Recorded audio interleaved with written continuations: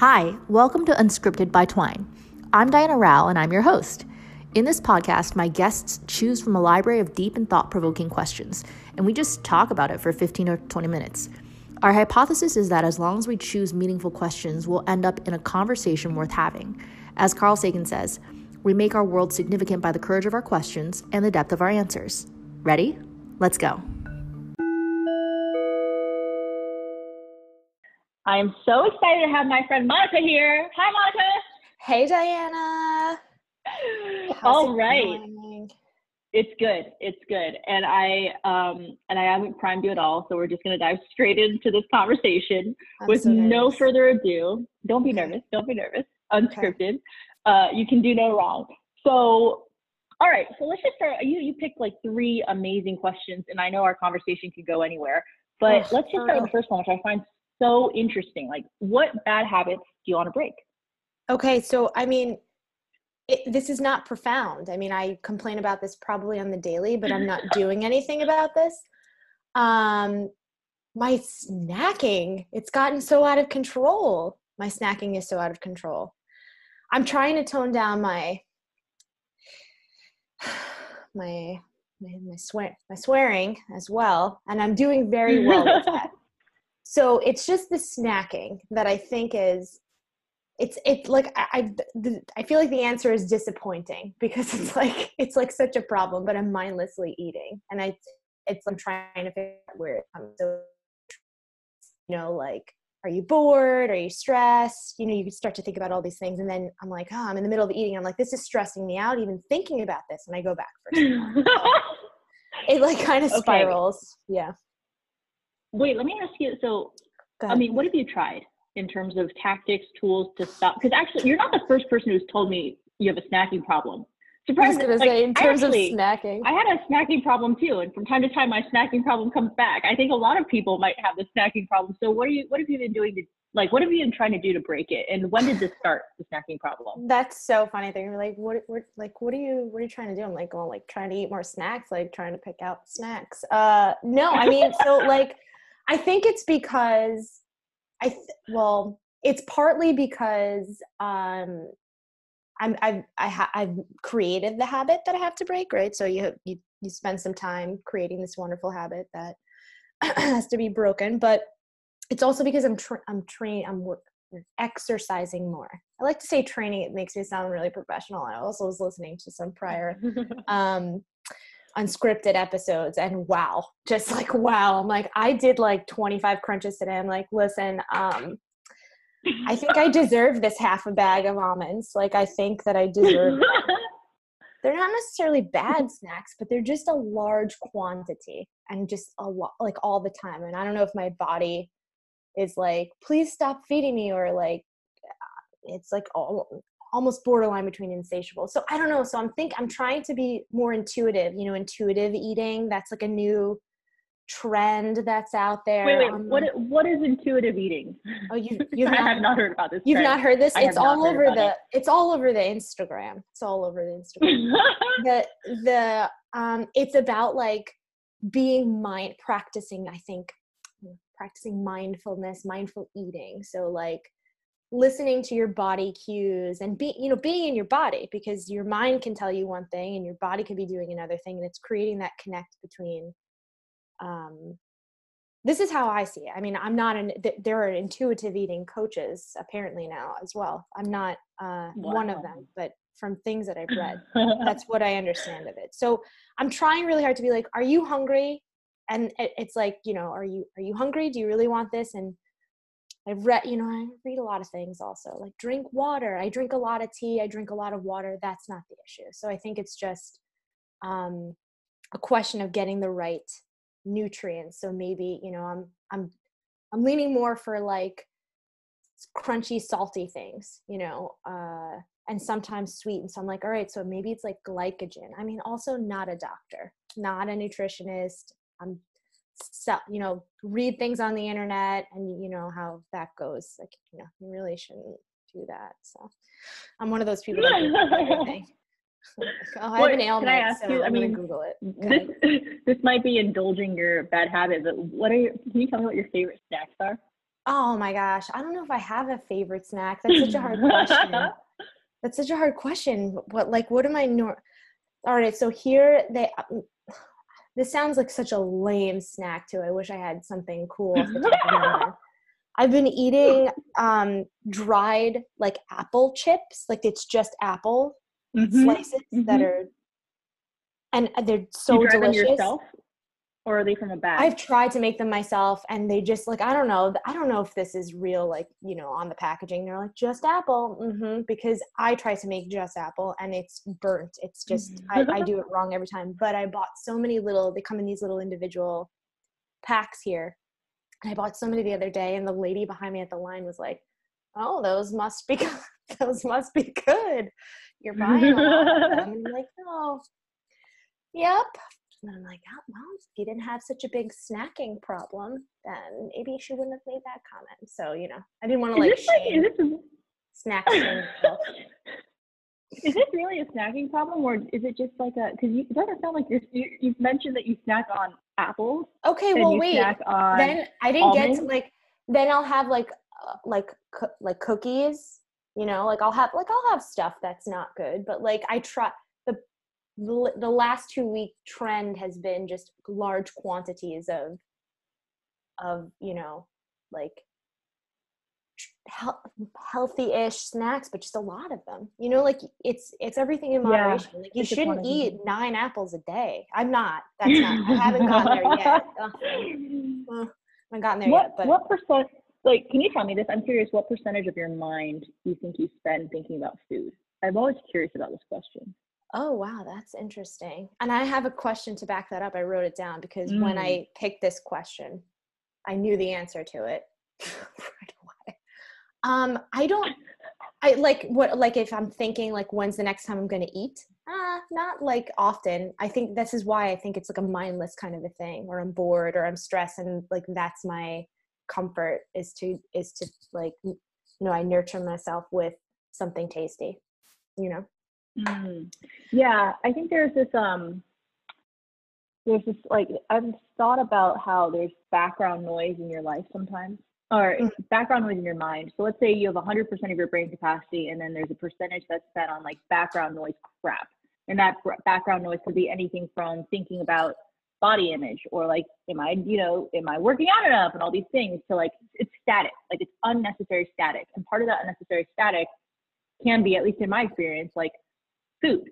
And not like, when am I going to eat, but like, I want a snack. No, I shouldn't get a snack. Oh, now I feel guilty because I ate the snack. That static noise in your mind, I'm just curious what percentage of your energy you think it would take up. And it's probably hard to gauge, but I was curious. Yeah, I mean, okay, so then maybe it's probably more than half. It's probably like, I'd say around 60. That's a pretty decent percentage if I had to. But like, I don't spend the whole day going like, oh, you know, I think it's like when I'm actually, and I try to do intermittent fasting also. Yes. Yeah. So once the clock starts with my eating window, I'm like, okay, you know, so, and then I'm like, maybe I should be doing intermittent fasting. Cause I'm like, okay, well, like free for all, let it in. So, you know, there's lots of things to consider, but I like the intermittent fasting. So it's like a really big, you know, but wait, jumping off from that question, I posed this question to my husband years ago because I used to be really big into like music. Like I used to not be as much of a foodie as I am now, because I like, I appreciate good food, as do most people. If you had to choose, like if you had to live off of, like you could fully live off of one or the other, would it be food or music? And I originally, years ago, my answer was music, and it's now changed to food. Probably why I snack so much, but if like, wow, so you can't have the other. So like, you can only have music or food. Yeah, and it's so hard to imagine your life without music. Well, music is a language. It's a language for so many, right? Like it's it's hard. I don't know. I really love food. But music is a different spiritual level of engagement. I know. That's tough. That's a really good question. That's a really tough one. I know. Side note, have you ever oh, actually, before I go on to my side note, which is really, maybe that's a complete different episode.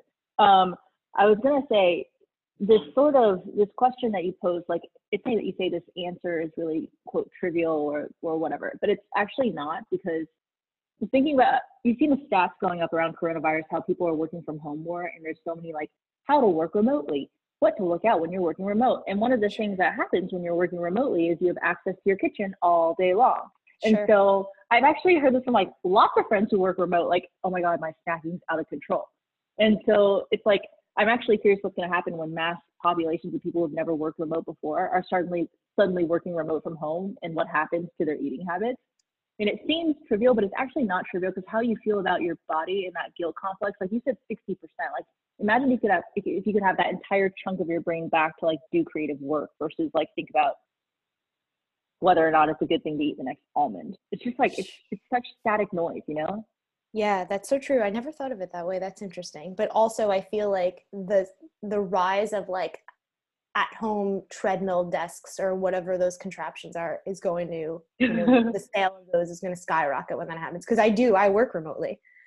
And it's funny because when I am in the office, it's such a different lifestyle. It's more like I fuel myself on coffee or caffeine, or, I mean, I can go the whole day without eating anything.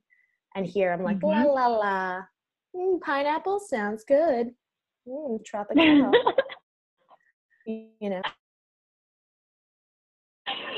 Oh my God.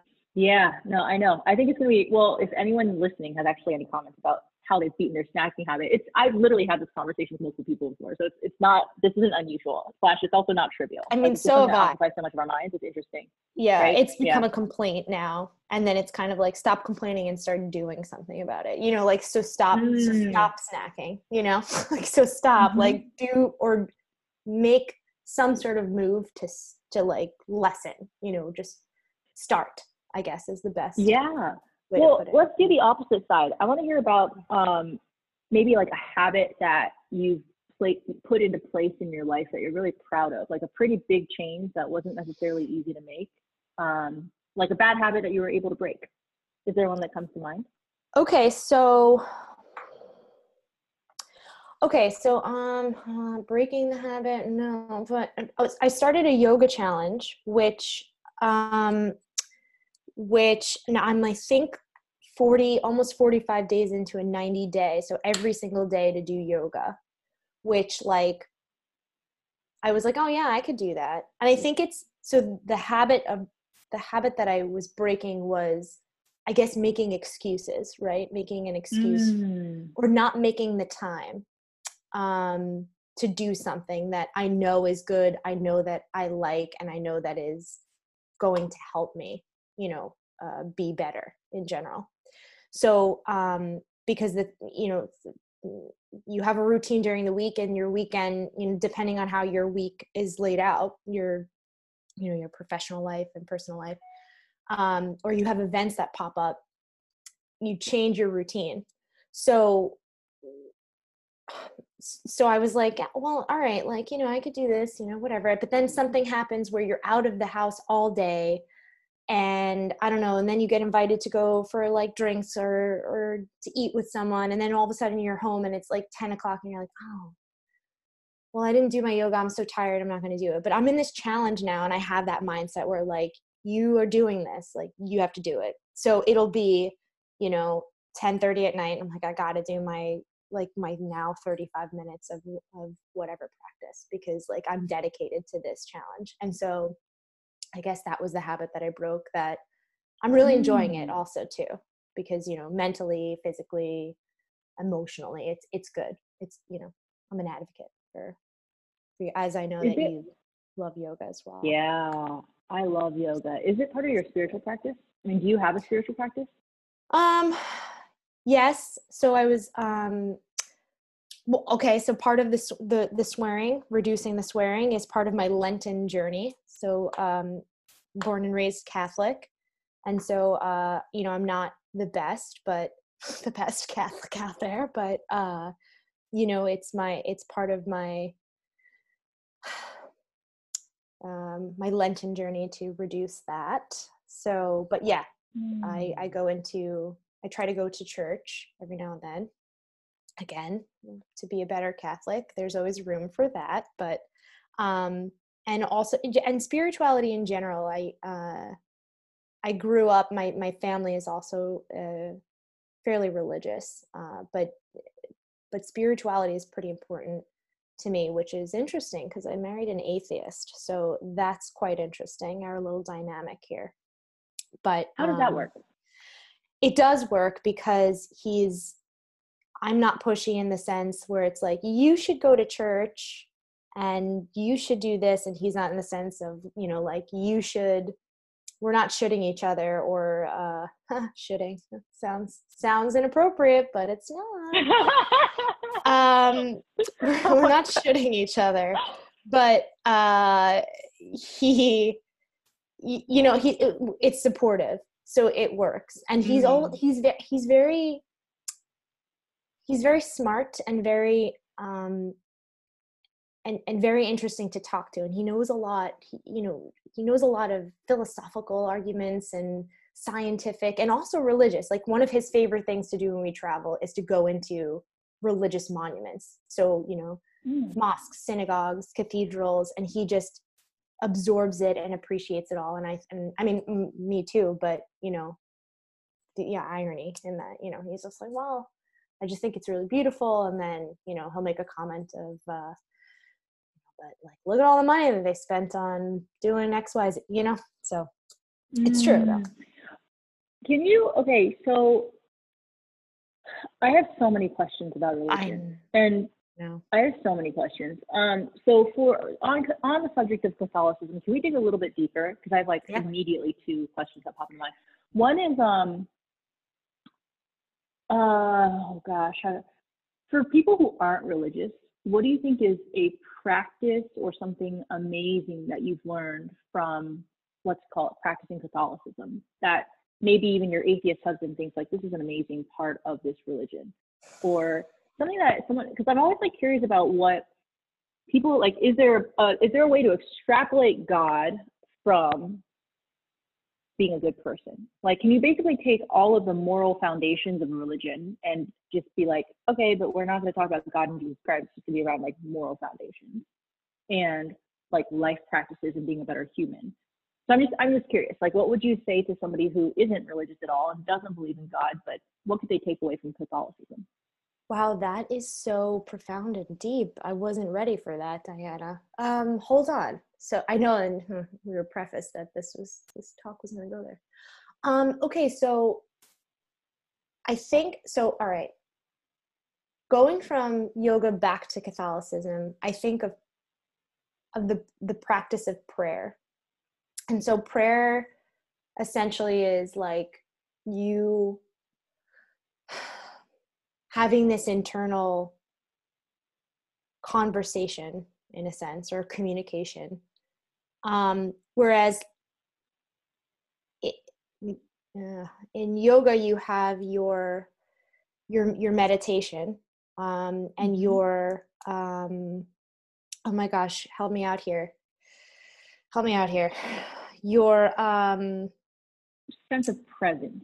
Yes, but your what's flow. not the chance, give me the word there.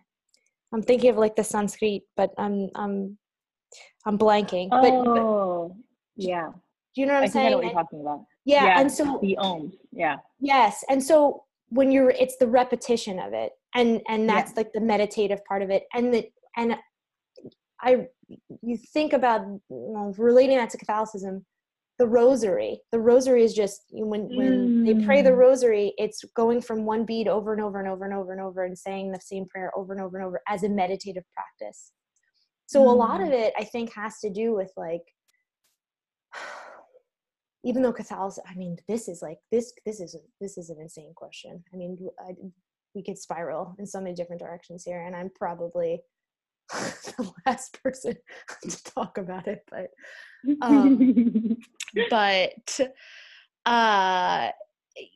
wow. Okay, but hold on. Where was I going with that?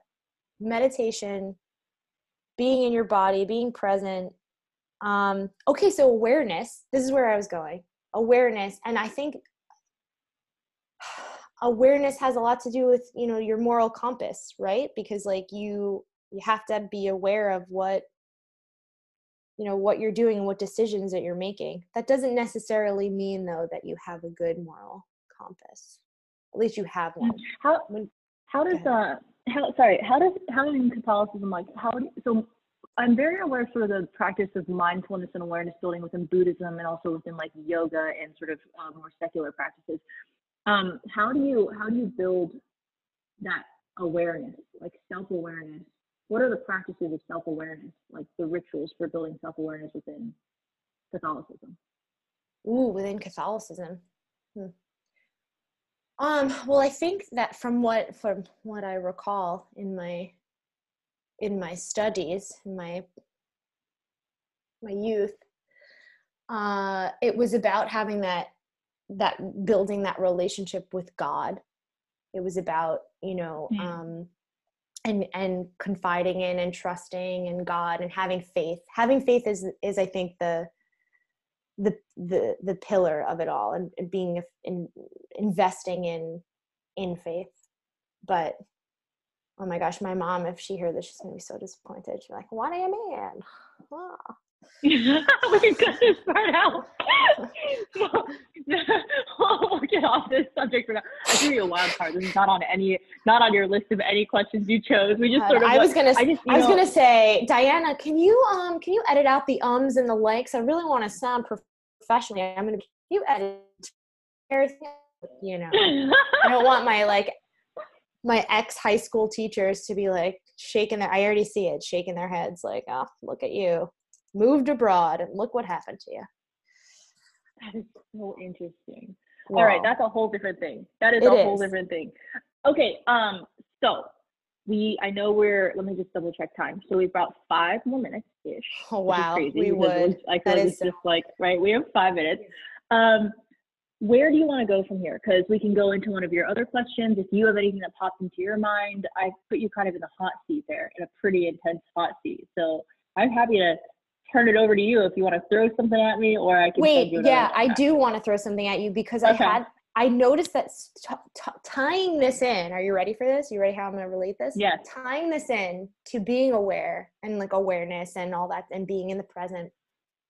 I was introducing 2 friends of mine that had never met before here they're in Spain. And I immediately was like, this is so-and-so, this is so-and-so. So-and-so works for blah, blah, blah.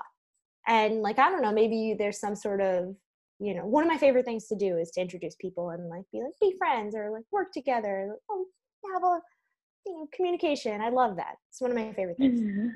Linking people together. And so, but I immediately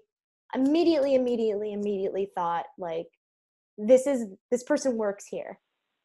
And it's so funny because, and I think I read an article a couple of weeks ago about, because when you introduce yourself or someone like in America, and I'm maybe in my social circle, I don't want to generalize, but it's really common to introduce what you do, like, or we ask, what do you do? What do you do? It's like, what do you mean? What do I? Here they're like, what do you mean what I do? Like they get the question, but they're kind of like, oh, like we're talking about work, right? Like it's an immediate question that we ask, like, oh, like, and what do you do? Like once we start to get to know each other. And when I introduced these people, I was like, I immediately went to their job, and I said, oh, well, there's so much more about us than our job, but I think that we introduce ourselves or ask or we're curious about the job because we spend so much time, you know, in our waking life with our work. So my question was, like, you know, why, culturally speaking, I guess, because I don't think it's just limited to here in Spain, that it's not, you know, they think it's just a, you know, it's weird, you know, what, like, why are you asking about my work? Like, I'm happy to talk about it, but I'm so much more than my work. So I don't know, have you ever come across that? Like, or when you think back to introducing people or yourself, at what point in the conversation do you bring up what you do? Yeah. I bring it up less and less and try to avoid it more and more, at least as the starting topic. Because I do think, well, it's different with Twine, I think, partially because it's so I was going to say, as of when have you been aware of trying to do that? I think it's okay. So I think it started with the awareness of the question, like, "Hey, how are you?" That was the first one, and then realizing, "Hey, how are you?" isn't very great. It's not a good opening question for actually asking people how they are, because people are conditioned to reply with like, "I'm good," you know. Sure. So it's like the beginning of our conversation today. Exactly. Right? Yeah. So it's like, yeah, hey, how are you? Where does that go? So a substitution. So I think of substitution questions. So instead of like, hey, what do you do? So, hey, how are you? So my substitution question for hey, how are you, which I just tried on a friend of mine like today, is I want like a watercolor painting of your week across mind, body, and soul. And I would love to know like how you are across all those quadrants. And that turned into a whole different how are you? Like mind-blowing snapshot of how my friend was and then how I was. So now when I'm thinking about your question, like, what do you do? I'm thinking of how to transform that question into one that can be much more interesting. And so even when you're introducing two friends, like I think the reason why we have these, I think of them as lazy questions, is they're just lazy questions. They're lazy, easy questions that, you know, require no effort. And then also they're sort of like culturally driven questions, like, you know, American Protestant work ethic. Of course, it's like, what do you do is the most important thing, not like necessarily what your passions are or what you're motivated by or what you care about right now or what your anxieties are currently. Like, it's definitely just what do you do, because it's work related. I think a fun way to ask that question could be like, hey, I'm introducing friend A to friend B. You two are here. Instead of explaining you guys as what you do, I'm just going to introduce you based off of what I love most about you from a values perspective. Like, I think you're like, my friend A is, instead of being like, works at this company and XYZ, maybe you can try something like, I love my friend A because they are super thoughtful and kind and humble, like super humble, and here's a story why. And then there's another story why. I actually like using stories for introductions too, just to break the ice, because it's interesting and it gives like a little snapshot of someone's soul. Paints a picture. Yeah, sure. Right. But yeah, so part of, I think, introducing is you can introduce people in different ways that are unconventional. And also, like, you can just be like, hey, I'm going to set a rule for the first 30 minutes that you have a conversation, you're not allowed to talk about what you do. I sometimes will do this with friends in introductions, just for fun. You can create rules around these introductions and just be like, so for your first call, you're not allowed to talk about what you do at all. For your first call, I'm not even going to tell you what each other's last names are. You just get first names. It's an anonymous conversation, and eventually you can get to a point where. But I think there's just like games to be played in conversations. And when you change, it's funny how like it's just a permission thing. Like, talk about this all the time with Twine. It's like people just need permission to engage with a deeper version of themselves. And when you're the person who's introducing people, you give permission. So you get like the way you introduce gives permission as to how deep they can go or what games they can play around rules with, you know? Do you think people are afraid to go that deep? And is that why, or just lazy, or a combination of both? Probably a combination. Combination, depending on the person. Yeah. Yeah, and also it's like a bit of a risk because the norm is to not do that kind of depth. So you would be going against the norm. And so would you worry, like, am I going to make this person uncomfortable? Like, you know, we've sort of had all the wonder and curiosity beaten out of us through the school system and through our social systems where, you know, like the number of friends I've talked to that have been like, look, I used to love asking amazing questions. And then one time, like, I was a teenager and I asked these questions and these like other teenagers made fun of me and I stopped asking questions because it wasn't cool anymore. I'm just like, how do those things stick in our head? Oh my gosh. Yeah. Yeah. Right. That's like, wild.